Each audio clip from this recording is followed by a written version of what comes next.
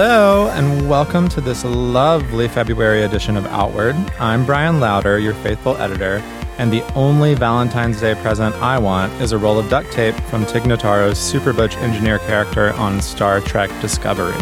I'm Christina Cauterucci, a staff writer at Slate and host of The Waves, Slate's podcast about women and gender, and I'm still kvelling over the baby butch I saw at the grocery store last night, buying a little bouquet of roses and a teddy bear with her lesbro. Oh, so cute. And I'm Brandon Tinsley, the associate editor at New America and a contributing writer at Pacific Standard Magazine. And I'm still basking in the glow and glitter and gay yeehawing, whatever that means, of the Casey Musgraves concert I went to a few weeks ago. Follow your arrow. I am, don't worry. On this month's episode, we're going to talk about queer media, something you may have noticed has recently been in a state of flux, we'll say. So we'll use a recent BuzzFeed article by Trish Bendix to anchor us in a conversation about the state and purpose of queer media, before talking to the New York Public Library's Jason Bauman to give us a longer, broader view of the history of queer publications. We'll also speak with Reese Bernard, the co-founder and CEO of Autostraddle, to give us a peek into what it's like to run an independent queer media site today. And then we'll finish up with our usual gay agenda. But first, we are going to kick things off with a round of pride and provocation. Brendan, what are you proud of or provoked by this month? So I am provoked. I know, shocker. I actually had to think about this. So a gay friend of mine told me about an experience he recently had at the gym where he saw a straight bro wearing a shirt that says, "I'm not gay, but $20 is $20.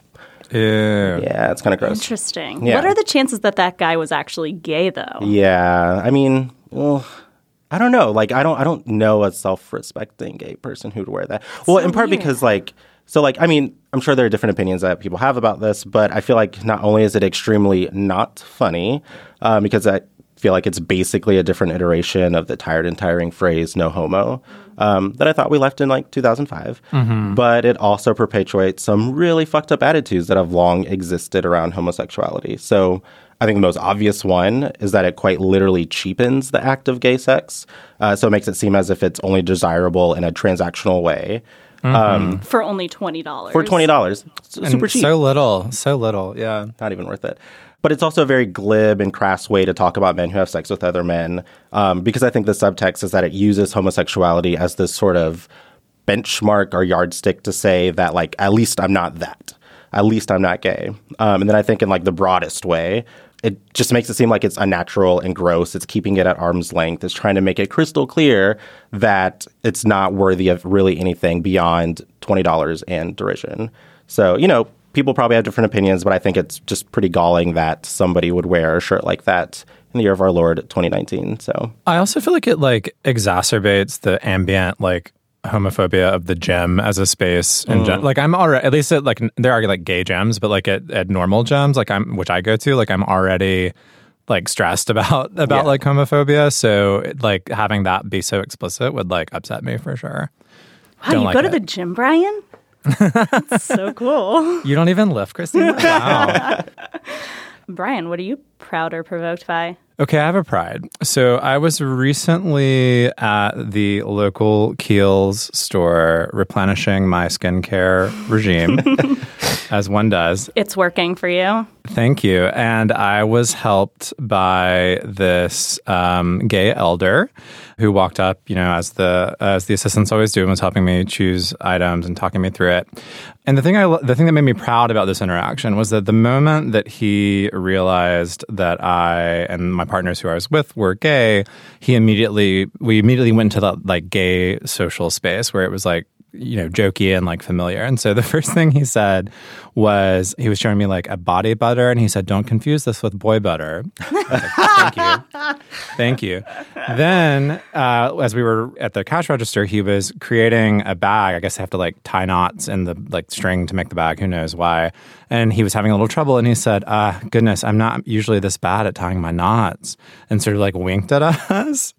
And then what is that related to? I think he's a Yes. I think that was the implication. And the last and most vicious / amazing thing was that at Kiehl's you always get these little samples along with whatever you purchase, and so he was like, you should have try this vitamin C like deep line corrector. And he said, and he looked at me out of the group of us. He looked at me and said, "That one's for you, honey, for you."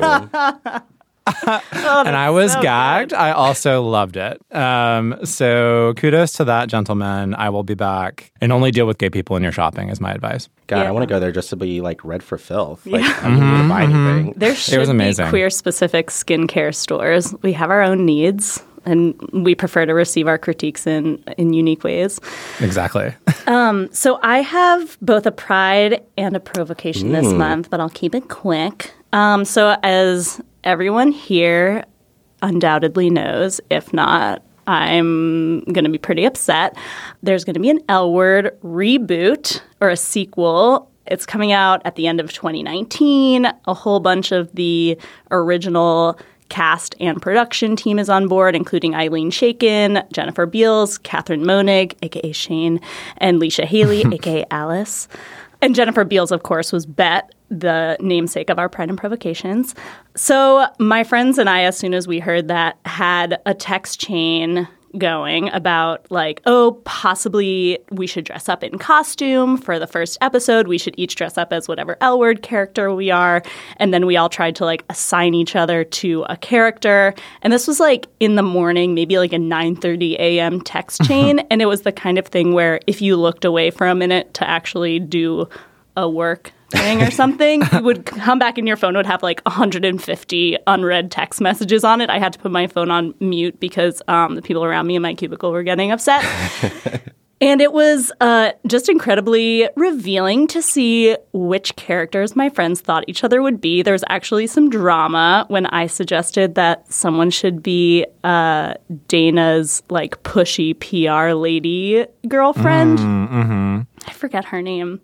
But everyone knew who she was. And, you know, I was taking it as like a very, like a loose interpretation of a character that somebody could play. But it made me proud that we had this shared cultural touchstone. I'm also feeling provoked, though, by what will surely be a horrible product of trying to reboot and recast and rewrite the L Word for 2019. I would say I'm provoked by that because it hasn't even happened and I'm already feeling provoked. So I'm looking forward to being really upset by and engaged unreservedly in the discourse TM around that when it comes out later this year. I'm looking forward to seeing your feed when that happens. Yeah. I would just like to quickly say that I think Outward should take credit for this reboot because we published, not only do we have the provocations in our segment, but we also published an update of the chart from the L Word like a week before this announcement came out. On Slate.com. On Slate.com. You can go read it. It's Google L Word, the chart. Yeah, we'll link it on the show page for sure. Every celesbian that exists is connected to the show. And so I think this reminded them of how much they love each other, and then they decided to make the reboot is my feeling about that. I think you're probably right, Brian. So before we get into our discussion today, I want to beseech our listeners to make us proud and unprovoked by going onto your podcast app and rating and reviewing our show. We're trying to reach more listeners, and we're so thankful to the many of you who've recommended us to your friends and colleagues and lovers. But one really great way to get new listeners is to have a super good rating on iTunes and Stitcher and what have you. So go and smash the 5th star or whatever the highest rating is on your app, you know, if you actually do love us, and write a nice little review for us, and we'll be so proud. I co-sign that, Christina. And it also helps us, you know, figure out like what we could improve on the show, things that you like, things that you would like us to dive into more. So, you know, like it's not just us, but it's also us helping to give you the better sort of queer content that you want. So please do rate us and give us 5 stars if you feel so moved. Please and thanks. And if you hang around to the end of the episode this week, we will have a special Slate Plus segment in which we talk with Brandon about his first experience at a drag show, which I'm so excited to hear about. So stick around for that.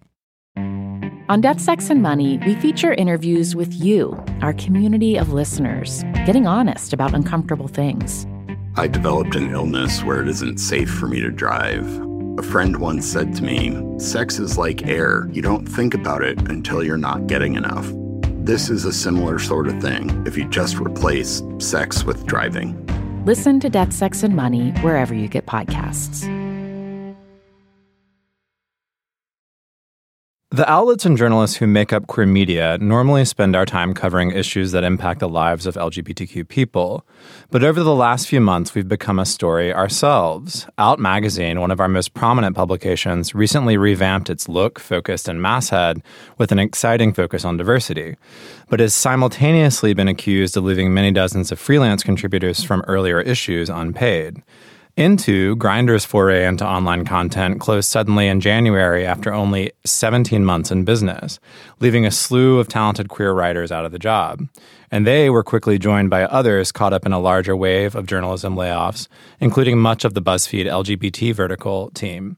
All of this turmoil has many queer media makers and consumers, very much including us, wondering about the role of this work in 2019 and whether it has a future. So that is what we are going to figure out today. To get into this discussion, let's talk a little bit about what queer media is for. In her big BuzzFeed piece on this, Trish Bendix, who we should mention was laid off from Into herself, but has been active in queer media for years. She writes that, quote, LGBT media was born out of a necessity for information sharing and accountability. So in that, you've got two functions, connecting with other queer people in more closeted times in the past and holding homophobic mainstream press and officials accountable. What do y'all think queer media's role is now? So I still very much value queer media. And I think for me, it kind of comes down to a couple of different functions. And so like in part, I just read it for the like queer cultural deep cuts. And so like, for instance, I remember I was writing this piece last year about Whitney Houston, and I wanted to know more about her own sort of interaction with queerness beyond just the rumors that she herself is queer. And the most helpful, very insightful piece that I read was this in-depth interview that she did with Out Magazine back in 2000.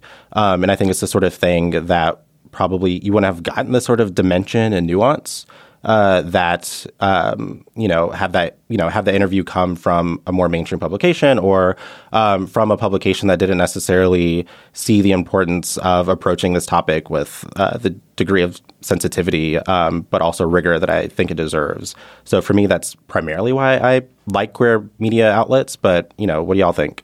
For me, queer media was my first entree into journalism.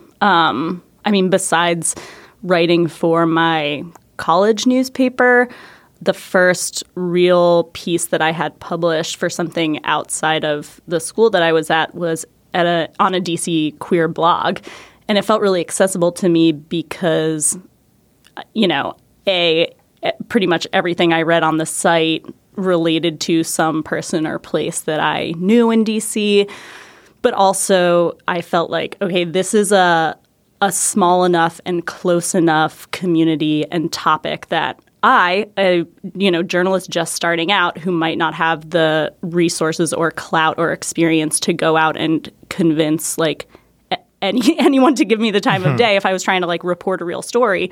I can write about my own experiences with the DC queer scene and interview a local queer baker or do a review of a queer party or something. And it was a pretty low barrier to entry. I then started that's why I didn't start it. I then joined a local queer blog and edited that with a couple of people for several years. And I think that's where I got the sense of community building that Trish Bendix talks about in her BuzzFeed piece, where although we're living in a time where we're able to connect with queer people all over the world on the internet, it's not so much about, the local classifieds and whatever. There still is a a need for like hyper-local information sharing, community building, and organizing. That said, I feel a little bit like bad about this, but I'm not sure that I read much queer media anymore, in part because resources have been cut and publications have shuttered or shrunk, but also because I've never felt like there's been a surplus of the kind of sophisticated queer cultural coverage that I really want. And now more mainstream places are doing those kinds of things. What do you think, Brian? I think about this, I guess I come at this a little bit being an editor of like an LGBT vertical that's inside of a larger publication like Slate, where our sort of mission statement is actually to communicate about queer issues and ideas to not just queer people, but actually anyone who reads Slate. So it's a kind of, I've heard it described as a bias for everyone model. And so I think of like my role and sort of the role of that kind of queer media as being maybe translators or advocates in the sense of like these deeper questions or deeper debates or historical information or context around whatever the sort of the news headline is. That stuff matters to everyone, to anyone who consumes news and like content on the internet. And so to me, that is like a valuable use of queer media that isn't the same kind of maybe the same kind of activist work that older queer media was really about, but is still very vital. And that actually raises, like, I think, a pretty central question in this issue, which is like, should queer media be like advocacy and activism only, or should it be like traditional journalism or something else? I think that's something that a lot of us in the business and sort of readers too wrestle with. What do y'all think about that? This is an interesting question at a time when there's been a lot of discussion in mainstream media about what does unbiased journalism or objective journalism mean. So I think there's a growing consensus, especially among a younger and possibly more progressive generation of journalists, that it's not necessarily objective or truth-telling to give equal time to, quote-unquote, two sides of an issue. So It's not, an accurate and truth-telling depiction of climate change to quote a climate justice activist and a person that just refuses to believe the science about climate change in equal measure.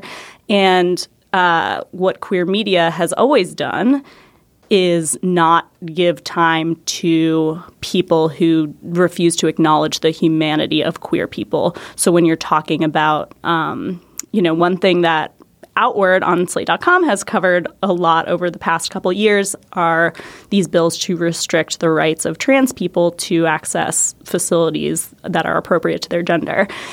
And, we don't need to quote somebody saying like, oh, well, trans people are a danger to cis women or whatever in those pieces, even if it's not a piece that's necessarily straight out arguing why, these bans are harmful, although that's part of it too. It's just sort of shifting the balance toward justice or what we believe are truth and, acknowledging the humanity of people, and not so much toward like, this is a hypothetical or intellectual debate that we can explain accurately by just throwing two people with, quote unquote, opposing views up there at the same time. I'm also interested in the business of queer journalism right now. What do you guys know about the struggles that queer-specific outlets are facing? Well, Trish Bendix in this great piece, which is called Does LGBT Media Have a Future?, really, I think, gets into this question of like the sort of economics of it. Because one of the big questions is like, can we have queer media that is sort of independently run and community funded, which I don't know if she comes out quite so strongly as this, but I'm guessing that she thinks that that's sort of like maybe a better model based on just the way the piece goes. Or, does it have to be funded by corporations, which may or may not be queer run, probably have, certainly have like financial interests that are separate from the editorial interests? I'm not convinced that this is particular to queer media. I mean, just based on conversations that we've had at Slate and conversations, within the whole industry, the problems that Trish talked about in the piece are problems that every single publication is facing. The fact that advertisers are no longer working directly with publications anymore. They're buying ads on Facebook and Google, or they're buying those little ads that follow you around the internet, which same thing, and which individual publications get a lot less money from. I mean, that's why all these layoffs are happening. One of, 2 or 3 reasons, I guess, but the main reason. And it's just crazy to me how quickly it's gone from the idea that, media companies not wanting to run gay content because no one's going to buy ads against that gay content, to now companies are cutting queer content just because you can't make money off of anything anymore in journalism. And, they're slicing like every single vertical, and the queer verticals are the smallest ones. And so they're going to get hurt the most. Yeah. And I think for me, that's like one of the biggest points is like, it's not something unique to queer publications, but they're probably uniquely felt by queer publications just because there are so few. So, I think at the same time, it's queer publications have the most to gain, the most to lose from, the economic business decisions behind like what kind of content we're going to sponsor, what kind of stuff could actually bring in the most eyeballs, bring in the most dollars.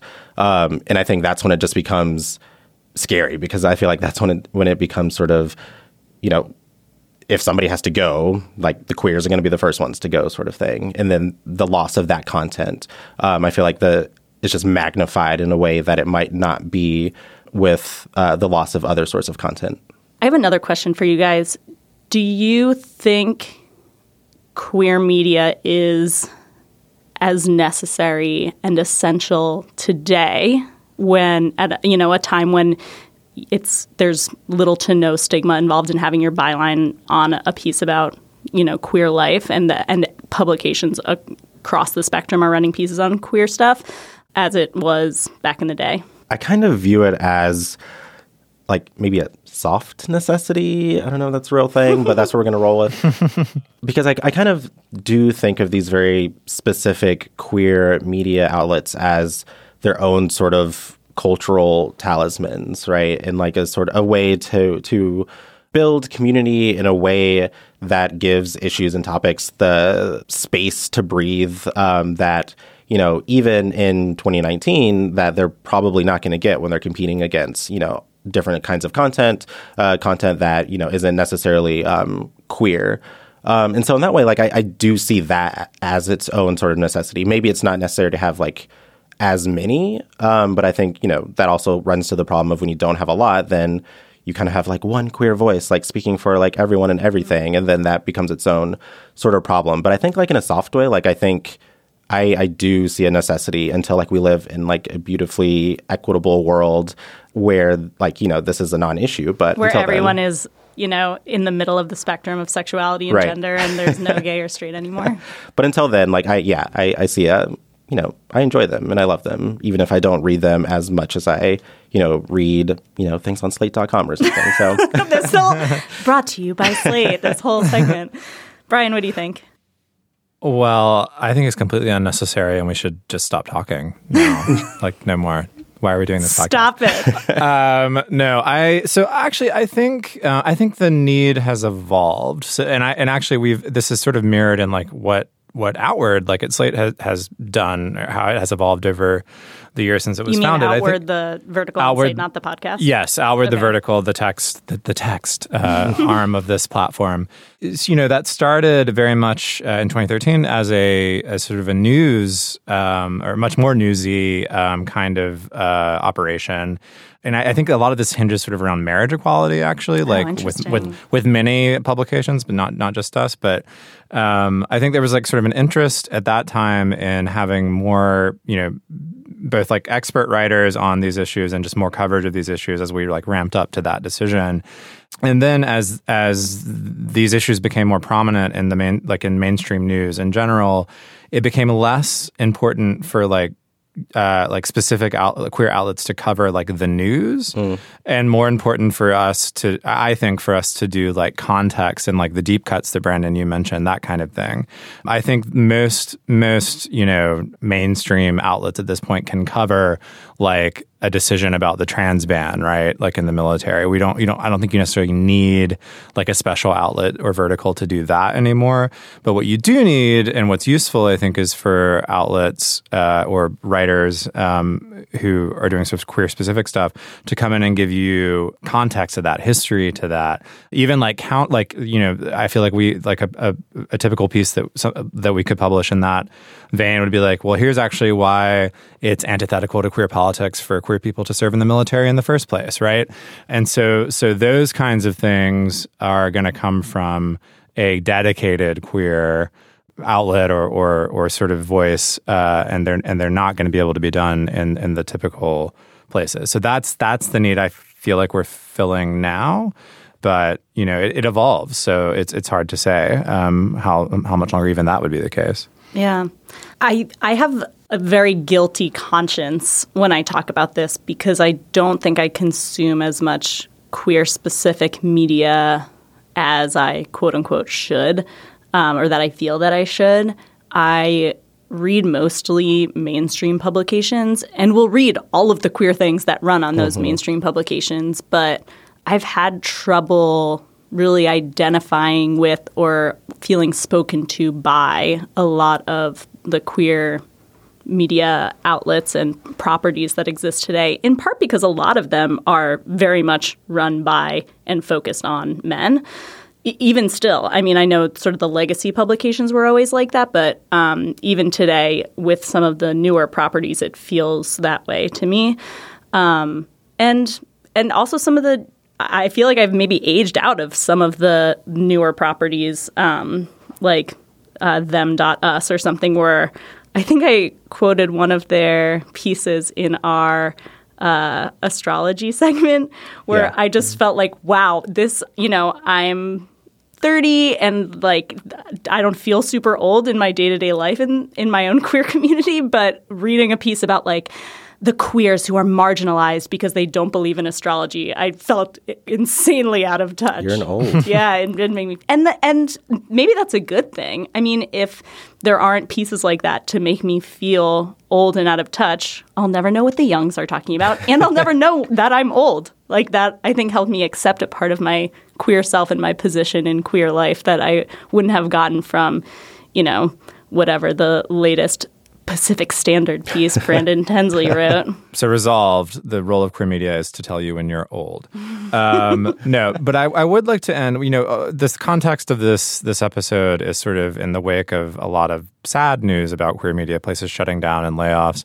But I would like to hear from y'all, like what sort of modes or outlets in queer media that you're excited about right now. What is coming up or starting that, or has been going for a little while that's newer, that seems hopeful to you?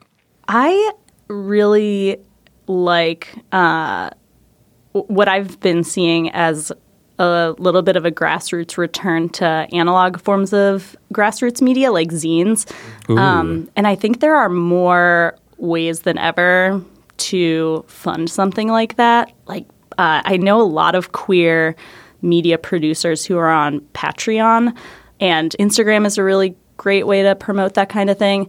And I feel like it's a little bit of a backlash to the anonymity of the community that the internet has created. Because I think that that's both a good thing and a bad thing, that the purpose that older brands of queer media served to be community spaces and, the only way you could find out what was going on in your city for queer people that weekend or whatever. And now that's outsourced to the internet, which is great on one hand because it's way more accessible. But on the other hand, it can be faceless and nameless and hard to feel like you're tangibly connected until you actually go to an event. But for people who are making physical, and maybe this is because I'm an old, but like actual physical products that are cheap, but you have to pay for because you should pay for media, are encouraging to me. And I can see that I don't see that going away anytime soon. Mm-hmm. And I think in that vein, like one thing that I, and again, this isn't unique to queer media, queer writers, but newsletters, and how that just creates a different mode of distribution of content. One of the Do you have any good ones? So not off the top of my head that I can remember, but my partner actually was just telling me about. He was somebody at his university, a queer scholar, has her own newsletter, and it's about like literature, and it's a lot more academic than what you might just talk about at a bar or something like that. But, I think it's really cool that like people can curate their own content in a way that takes off the pressure of, having something be super hyper polished before you put it out to the world. And I think that's one thing that also makes putting out queer content just more accessible. I like the fact that, newsletters are becoming more and more of a thing that really anyone can do. And, you can also like make money from it. You can turn it into like a big thing, but it doesn't have to be that way. So that's something that I'm also really excited about. Yeah, those are both super exciting modes. I agree. Now let's take a step back and get a historical perspective of how we got here. So what are the roots of these conversations on queer community publications? To help us dig up this history, we're going to speak with Jason Bauman, who coordinates the New York Public Library's LGBT initiative. Jason, welcome to the show. Thank you very much for having me. So to start us off, can you just give us a little bit of information about what exactly you do at NYPL? So I'm head of collection development. So I oversee all of the purchasing and selection of materials for the research libraries. And I'm also coordinator of the library's LGBT initiative. So about 10 years ago, the library started this fundraising and promotional initiative to raise money to process all of our archives and LGBTQ history and make them more available to the public. And you also have an exhibit that recently started, right? I'm wondering if you could tell us about that a bit. Yes. So the show Love and Resistance, Stonewall 50, opened last week. 1,000 people came to our reception and first program on Friday. And the show is about LGBTQ culture before and after Stonewall, going from sort of the mid-1960s to the mid-1970s, and focusing on forms of protest, bars, publications in the section in print, and then love, and showing changes from culture before and after Stonewall. So what drew you to this kind of work? I had started at New York Public Library. I'm a librarian, and I was there for about 10 years doing educational programming and also doing actually statistics. I was a library statistician. And they wanted to start this fundraising initiative. And so I had been in ACT UP, and I had been a member of the Radical Fairies, which is a gay liberation group. And they needed somebody who could speak to the archives and why they were important and what these various things were. So I sort of fell into this role, and it snowballed and has been this amazing thing for me and for the library. So on this episode, we're specifically looking at queer media. So we just had a conversation about the current crisis in queer media. So we looked at In2 closing, the layoffs at various outlets like BuzzFeed, and then trouble at legacy pubs like Out. So is this kind of a crisis unique to this moment? As in, was there ever a golden age, or has queer media in some way always been precarious? I think it was always precarious. In the 1960s, really, you're dealing with censorship, right? And magazines getting impounded in the mail. And it was, I think, also the magazines from the 1960s, they're all volunteer publications. People really aren't, except for erotica. I don't think people are really making a living from those. And in the 1970s, you have this explosion that there's some professional magazines, where people are actually able to make a living from it. But I think by and large, it was a labor of love, And personally risky to the people making it, much more so, yeah. Yeah, most definitely. And even to sell it. You have like Craig Rodwell, who had Oscar Wilde Memorial Bookstore, who was like first sort of gay bookstore in New York City that's not a porn shop. And he talks about being his shop being firebombed, death threats, all of these kinds of things. So risky to produce, to be on in the exhibition features photos by Kay Lahusen, who was probably first professional photojournalist, and who's doing the covers of The Ladder. And the covers before she took over all had pictures of people picked from behind or pictures of people in silhouette because they couldn't risk their identities being known. And so when she took over, she started putting people on the cover, right? And like Lily Vincenz, who was another activist. And it was a huge thing to be on the cover of a magazine that you're a lesbian in 1960s. Yeah.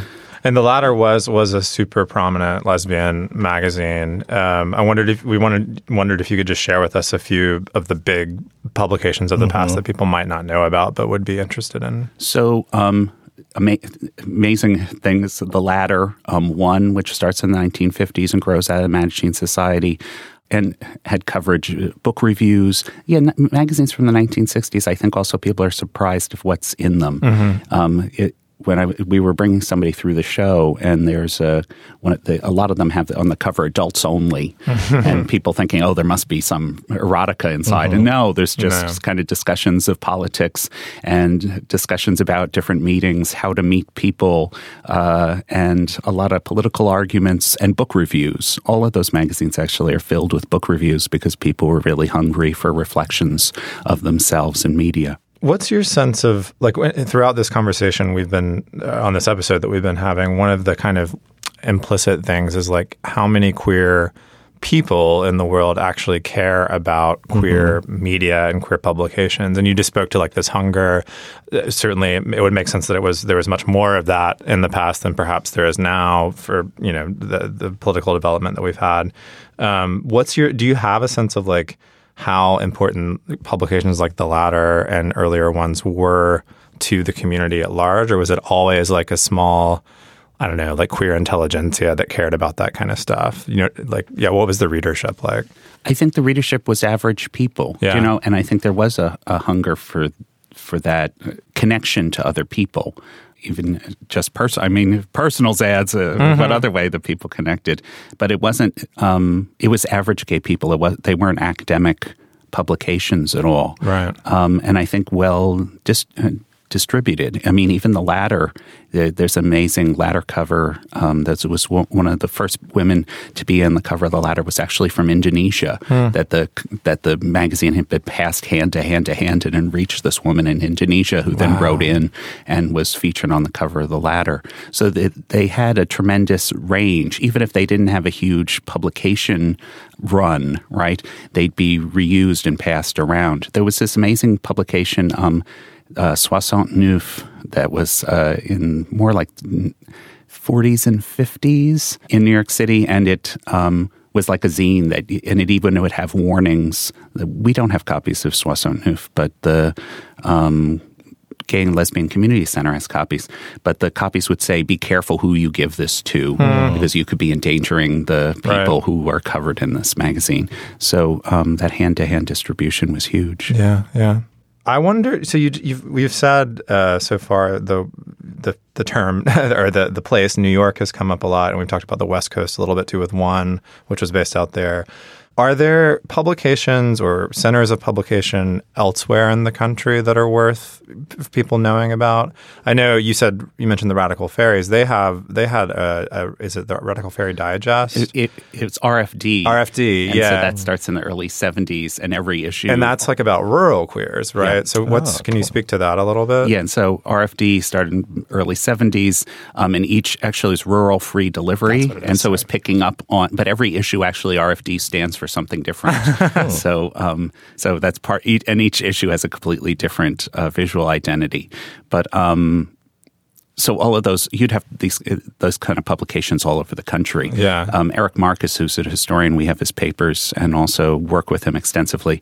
You know, it says, and I think there's proof of it, that really even before Stonewall, every state in the United States had some sort of LGBTQ rights organization, even if it was only a few people. And each of those organizations had some kind of newsletter or publication.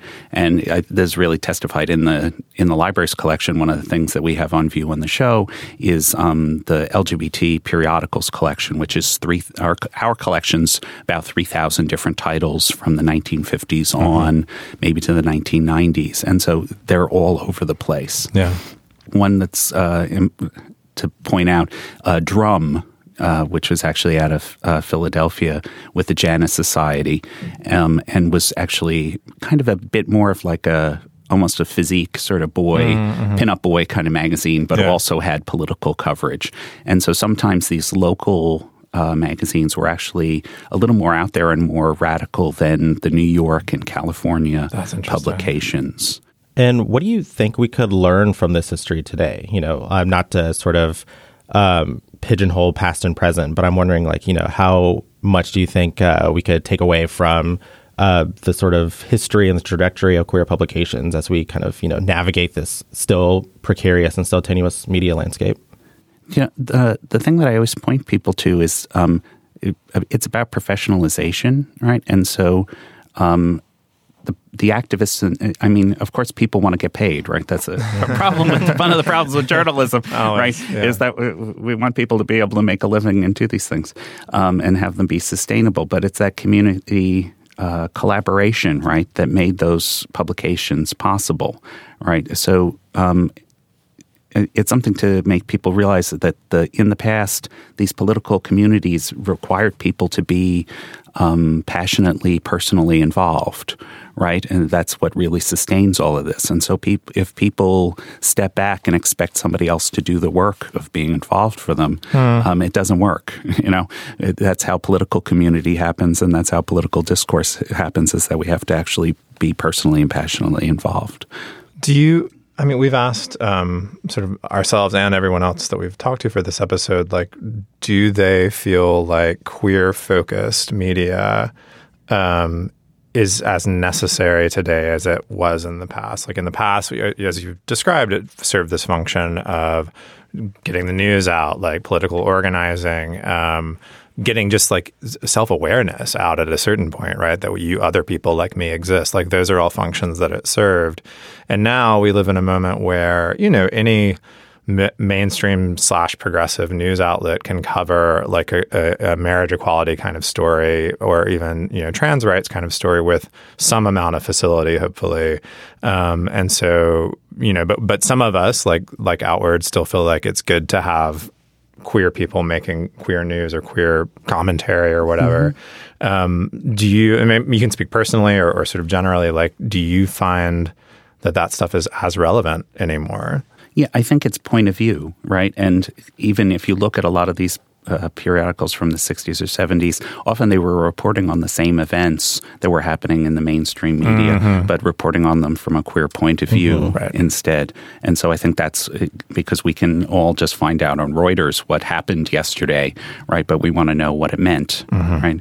And I think another thing, if sort of leveraging things like podcasts like this, that it's that conversation about what happened, right? And that's what would happen in these magazines in the 60s and 70s, and that hopefully is happening today through this kind of media, that there's a dialogue, right, that taking place between the reader and the writer and the community. And I think that's the most essential thing, and that's how you draw these people in. Yeah. And given how deeply entrenched you are in all this work, I'm wondering if you have any general thoughts on where you think queer media might go in the future, near term, far term, whatever? I think there's a hunger for the past. And so colleague Eric Marcus, we have his archive. He did all of these interviews to create Making Gay History. And so which is a wonderful podcast as well. Amazing podcast. And we also have an anthology coming out, The Stonewall Reader, that has excerpts from his archive and some of the excerpts from the podcast. And so I think using that archive to bring the history to the present is, I think people actually do want to know what happened, not just today, but see it in a larger picture. And so I think the more and more that we bring that history to bear, the better, and the deeper kind of appreciation we have of the present. You've got the Stonewall Reader sitting here in front of us. It's a beautiful book. Can you tell our listeners a little bit more about it and why they should pick it up? So the book has 3 parts. And so the first lays out people's memoirs memoirs from before Stonewall and really trying to get a feeling of what it was like to be in the United States and living as a gay person before Stonewall. So and also as a trans person. So there's memoirs from Virginia Prince, who was an important transgender activist on the West Coast. There's Audre Lorde, Samuel Delaney, also very pioneering activist Ernestine Eckstein, who was one of the only African Americans in the homophile movement. Wow. Then the middle section is all about Stonewall and people's memories of Stonewall. And I really tried to put in as many contradictory stories as possible about Stonewall because people really try to establish a consensus of what happened at what time and who was there and who threw a rock and who did this. And rather than try and foreclose an official story, to try and give as many conflicting accounts as possible so that people can make their decisions for themselves about what they think happened and what they think was important. Riots are conflicting events usually. Right. So that makes sense. Yeah. Better money perspectives, right? I think the more I work on this, I'm kind of against having an official story of what happened and prefer to, and that's kind of our role as a librarian was a unique opportunity for us to present as many stories as possible.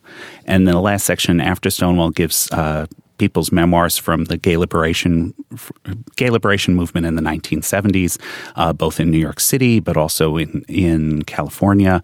Jean Cordova, who was in sort of Lesbian Tide, which was one of the first lesbian news weeklies, and her account of the Pride March in 1971 in Los Angeles.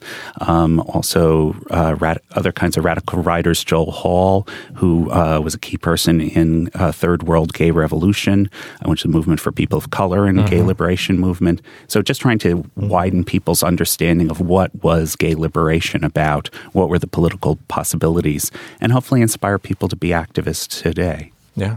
Well, Jason, thank you so much for coming onto the show. Thank you. It was a pleasure. And if folks are looking for a way to celebrate the 50th anniversary of Stonewall that's coming up, I think this book would be a great thing to pick up and do that. So out April 30th. And also please come see the show because if you're in New York City, because it's up until July 14th. Wonderful.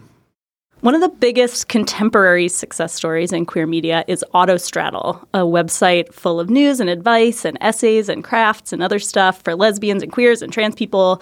They run events, including an annual queer camp getaway, and they've grown from a small-time L-Word fan blog that launched in 2006 to what is almost certainly the most influential woman-centered queer publication in the country.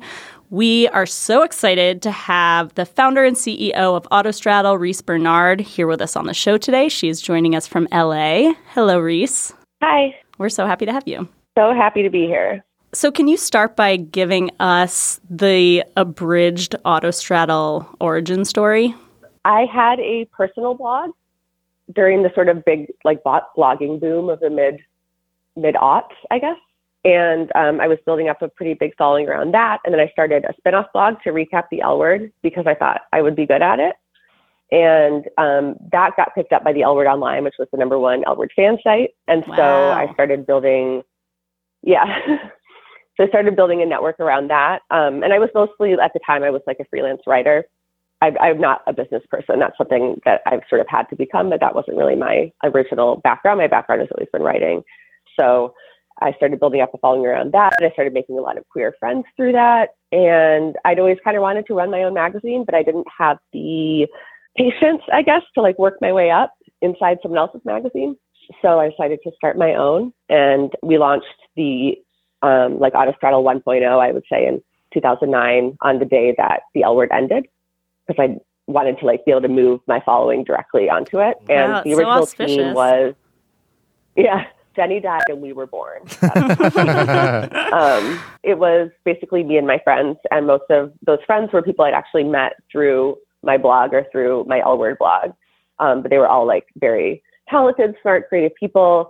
And I was really lucky to have such talented friends to do it. And my girlfriend at the time was our designer. So from right out of the jump, we looked a lot more professional than we were because I was lucky to have really good, really smart friends. That's awesome. What were your queer media inspirations? If you had to make a mood board, and then also what niche were you trying to sort of fill in the queer media landscape?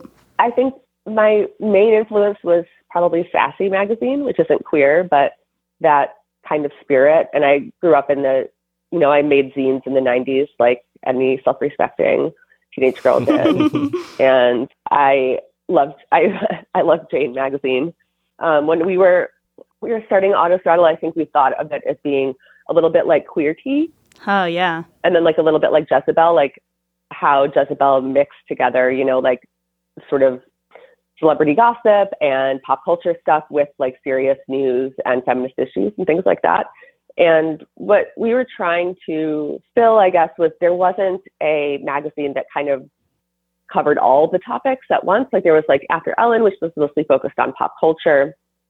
And we wanted to do something that was more akin to like a traditional women's magazine, but for queer women specifically. So it's sort of like if I could have just taken because I grew up, I read every single women's magazine every month for most of my life. And I wanted to basically have like a Glamour or a Marie Claire or a Jane that was just, where everything was just gay, so we could have, and we wanted to have like politics and talk about, because there was, especially back then, there was a lot of things happening with like Don't Ask, Don't Tell and Prop 8. And so we wanted to have all that, but we also wanted to have like really fun stuff, and we wanted to have dating and sex advice and relationship stuff. And I think from the beginning, our demographic was probably a little bit younger than say like Curve magazine or maybe even After Ellen at the time, I'm not sure. So we sort of wanted to address this like new generation of lesbian and bisexual women. And most of our like interns were in college. So we ended up having like a very big readership on college campuses at first too. So that's kind of we've expanded to, I think we have a much more diverse age range now, but I think in the beginning it was a lot of young people, in their 20s. Yeah, one thing that really sticks out to me about Autostraddle more so than I think almost any other media entity I've ever consumed is the feeling of, just to be very cliche, community among readers. There's like very active comment sections. You guys do a lot of IRL events. I know 2 of my close friends actually met each other at an Autostraddle meetup in DC. Oh, yeah. And when I first graduated college and was sort of like queer and single in earnest and like wanted to be seen, I bought an Autostraddle t-shirt to be like, this is how I'll find my people. How much does that sort of like community and identification with the brand play into the continued success of like the actual website? I think it plays into the success of our website because people see us as human beings. We're not just, like a name on the screen. And I think they value, for a lot of people, Autostraddle was their first queer community when they didn't have it in real life, or it was an exposure to a type of queer community that they could be a part of one day.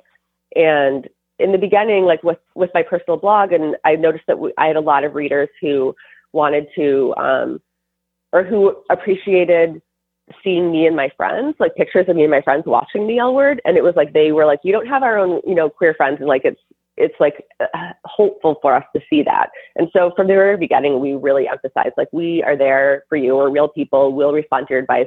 And we like live on the website in a lot of ways too. A lot of our staff does. So I think that then when it came time to launch our membership program and to need reader support, like our readers have always been so supportive of us financially, because I think they really see Autostraddle as not just another news outlet, but like as a community, like as real people, as a really valuable source of belonging and of understanding that they can't find elsewhere. And commenting isn't as big as it used to be on our site or any other site, but I think that we, really try to foster that sense of community in really intentional ways. And because that's sort of, I think that's maybe the underlying, probably like one of our main goals, or not probably one of our main goals, it is one of our main goals. And I think that translates to our success because that has translated to their willingness to financially support us.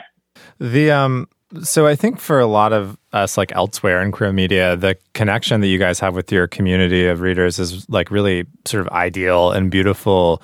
But it also strikes me that it sort of puts more responsibility on you as like the editorial folks to be like responsive. How has this like symbiotic relationship changed the magazine? I mean, in so many ways, especially now because we're a little bit older, so we're not as in touch with what the kids are saying and doing these days. Right. I mean, one thing that happened pretty early on was our audience pushing us to include trans women, which I hadn't thought to do, because as I've now written about it extensively, and we've, as a publication have talked about extensively, that representation for trans women in the media is like almost non-existent. And you definitely, the past few years, there's been like 2 or 3 examples, but you never see lesbian trans women ever. And so when we were thinking about having trans representation on our website, we thought about trans men, because that's who we had friends who were trans men who hung out with other queer women. So that's who we had. And then people were like, this is a women's website. Why don't you have trans women? And in my head, I was like, well, because trans women aren't queer. They're not lesbians. And then I was like, wait a second. That's not true. That's just what I thought, because I had never seen it. And I hadn't knowingly known any, because of how like marginalized and unrepresented this demographic was. And after that day, that conversation, which was a really hard conversation because we were yelled at a lot, but we learned a lot. And I spent like the next year after that, like reading everything I could about, trans women and trans representation and trans misogyny, and looking back on like how I could have ever thought what I thought that day is like very shocking to me. And that's part of why we like really wanted to push that, because I'm like, if I could have been immersed in this community and been in some ways the spokesperson for this community, this queer women's community, for so long, and not even thought for 1 second about, where the trans women were, and if we were including trans women, then like, who knows what everyone else is thinking, So we really tried to make a difference around that. And that was definitely like from our readers, that wasn't something that was on our radar at all. So on this episode, we're talking a lot about what people get from queer-specific media and queer-run media that they can't get from a mainstream publication that covers queer issues and queer culture. Is queer media as necessary now as it was a decade and a half ago or something like that? And I'm interested to hear how you feel what can readers get from Autostraddle that they can't get from any other site that contains content relevant to lesbians and queer women? And also, how does your coverage of queer stuff differ from that coverage in mainstream media? I think that there is part of it is the community, that you're talking about it within your own community, that like, it's not a conversation. The conversation in the comments is going to be entirely queer people. So you don't have to explain yourself to straight people or like have to talk to straight people about these things, because you want to be able to, because when we do write stories like, Ellen Page is like, when we even did like Ellen Page is a lesbian, like when she came out, a million straight people would like respond to us on social media and be like, so what? Why are you defining all that stuff? And it's like, this is get off our lawn. Yeah. Let us have this thing. And you weren't invited.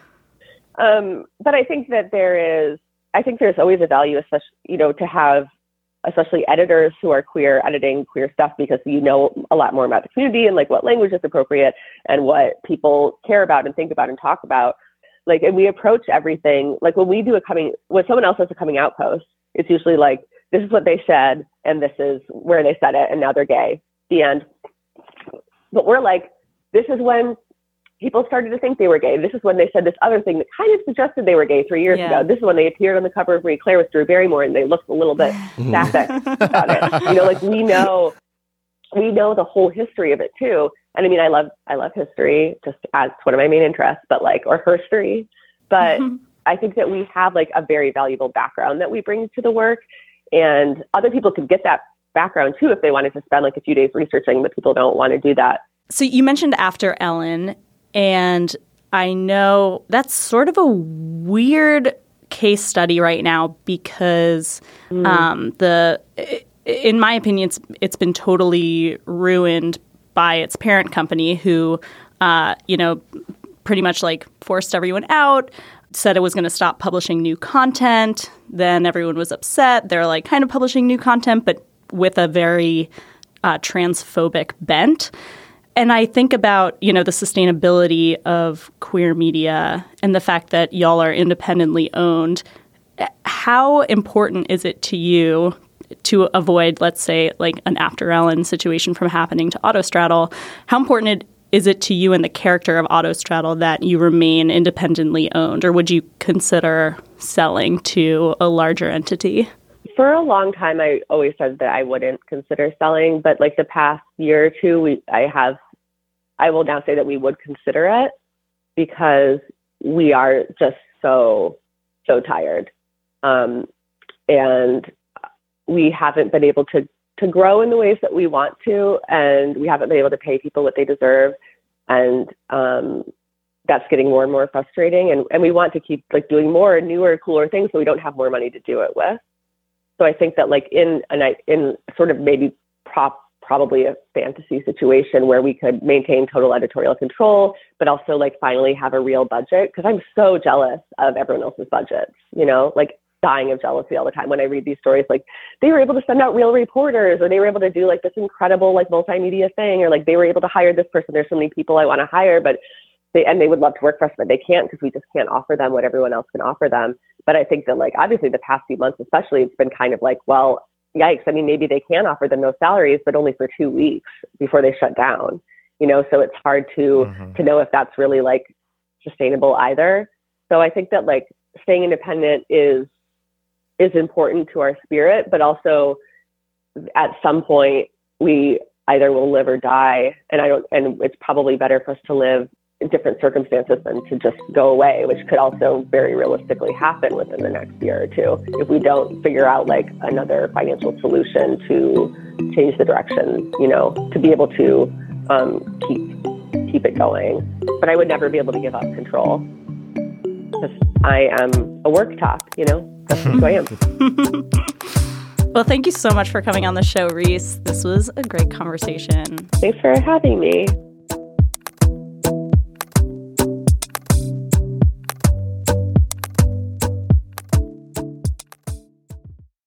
That's just about it for Outward this month, but before we go, we'd like to send you off with your monthly gay agenda. And this time we're each recommending grassroots media we love. So, Brian, what do you have for us? Okay, so I have a fellow podcast. It is called Grizzly Kiki. It is a podcast featuring two bears who are also drag queens. But the show has been going for quite a while, and half of it is recapping, like in great depth and analyzing in great detail RuPaul's Drag Race. And the other half, which is actually more interesting to me, is that they interview drag queens and nightlife personalities and folks that are sort of adjacent to those two worlds, and kind of get a sense of their careers and what they're doing and what they're contributing to queer life. And I think it's a really valuable service, actually, that this podcast does in giving those people, some attention and a platform and taking that work seriously. Because I think, when you talk about nightlife, it's very easy to think of it as kind of frivolous or unimportant. But it actually, especially for queer folks, I think has historically and still is a huge thing, just central to the community. So I appreciate that and recommend that everyone go check out Grizzly Kiki. That sounds really good. I'm going to recommend the comics of J.B. Brager. They are a non-binary Brooklyn-based artist, a beautiful illustrator. They make a lot of patches and pins and stickers and other merch, but they also make zines and have been posting bits of some comics, some works in progress on their Instagram.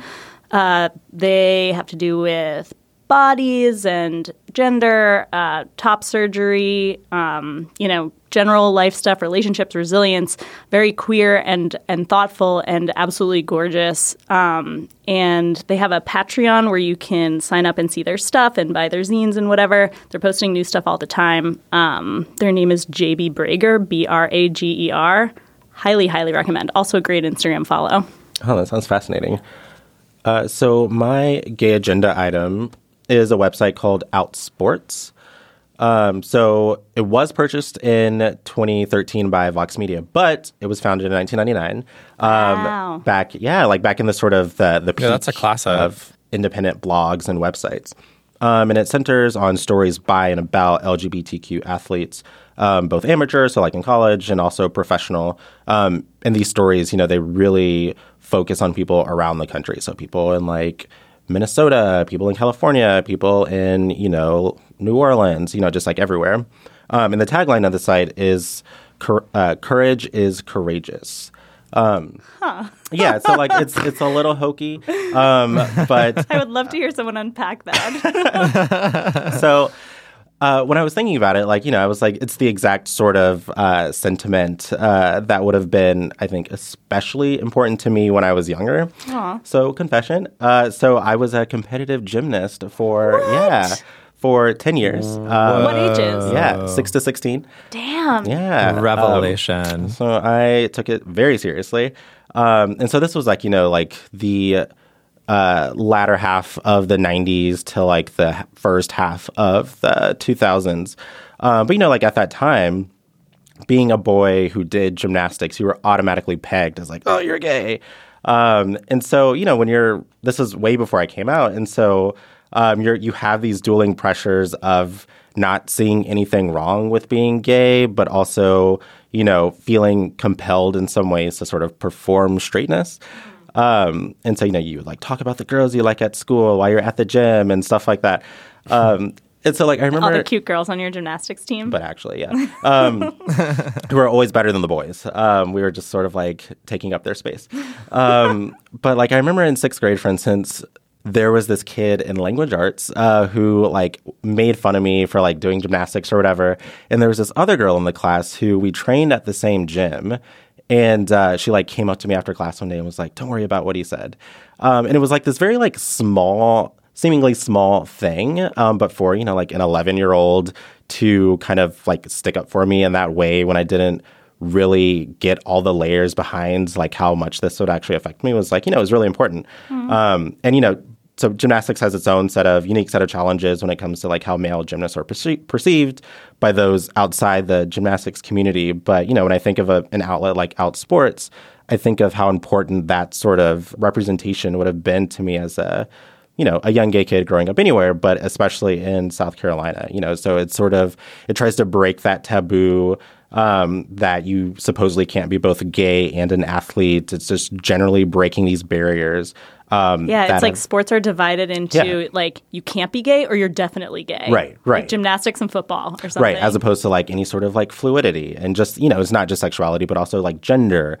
And so like if I had seen that, back when I was like, oh my God, Dominique Dawes, and like to be able to be like, oh, it's like fine to do that, to have those feelings, I think that, that would have made a huge impression on me. So like, I'm glad it exists. And if you haven't checked it out, I definitely recommend go checking it out. That's so cool. And they are still publishing They things? are, yeah. Cool. Yes. Love a sports gay. All right. That is it for Outward this month. Please send us feedback, topic ideas, and advice questions to outwardpodcast@slate.com or via Twitter and Facebook @SlateOutward. Thank you to Danielle Hewitt, who provided production assistance for this episode. Our producer is Daniel Schrader. June Thomas is the senior managing producer of Slate Podcast and the original topic of The Queer Conversation. If you like Outward, please subscribe on your podcast app, tell your friends about it, and rate and review the show so others can find it. We'll be back in your feeds on March 20th. Bye, Christina. Bye, Brian. See ya, Brandon. Bye, Brian. Ciao for now.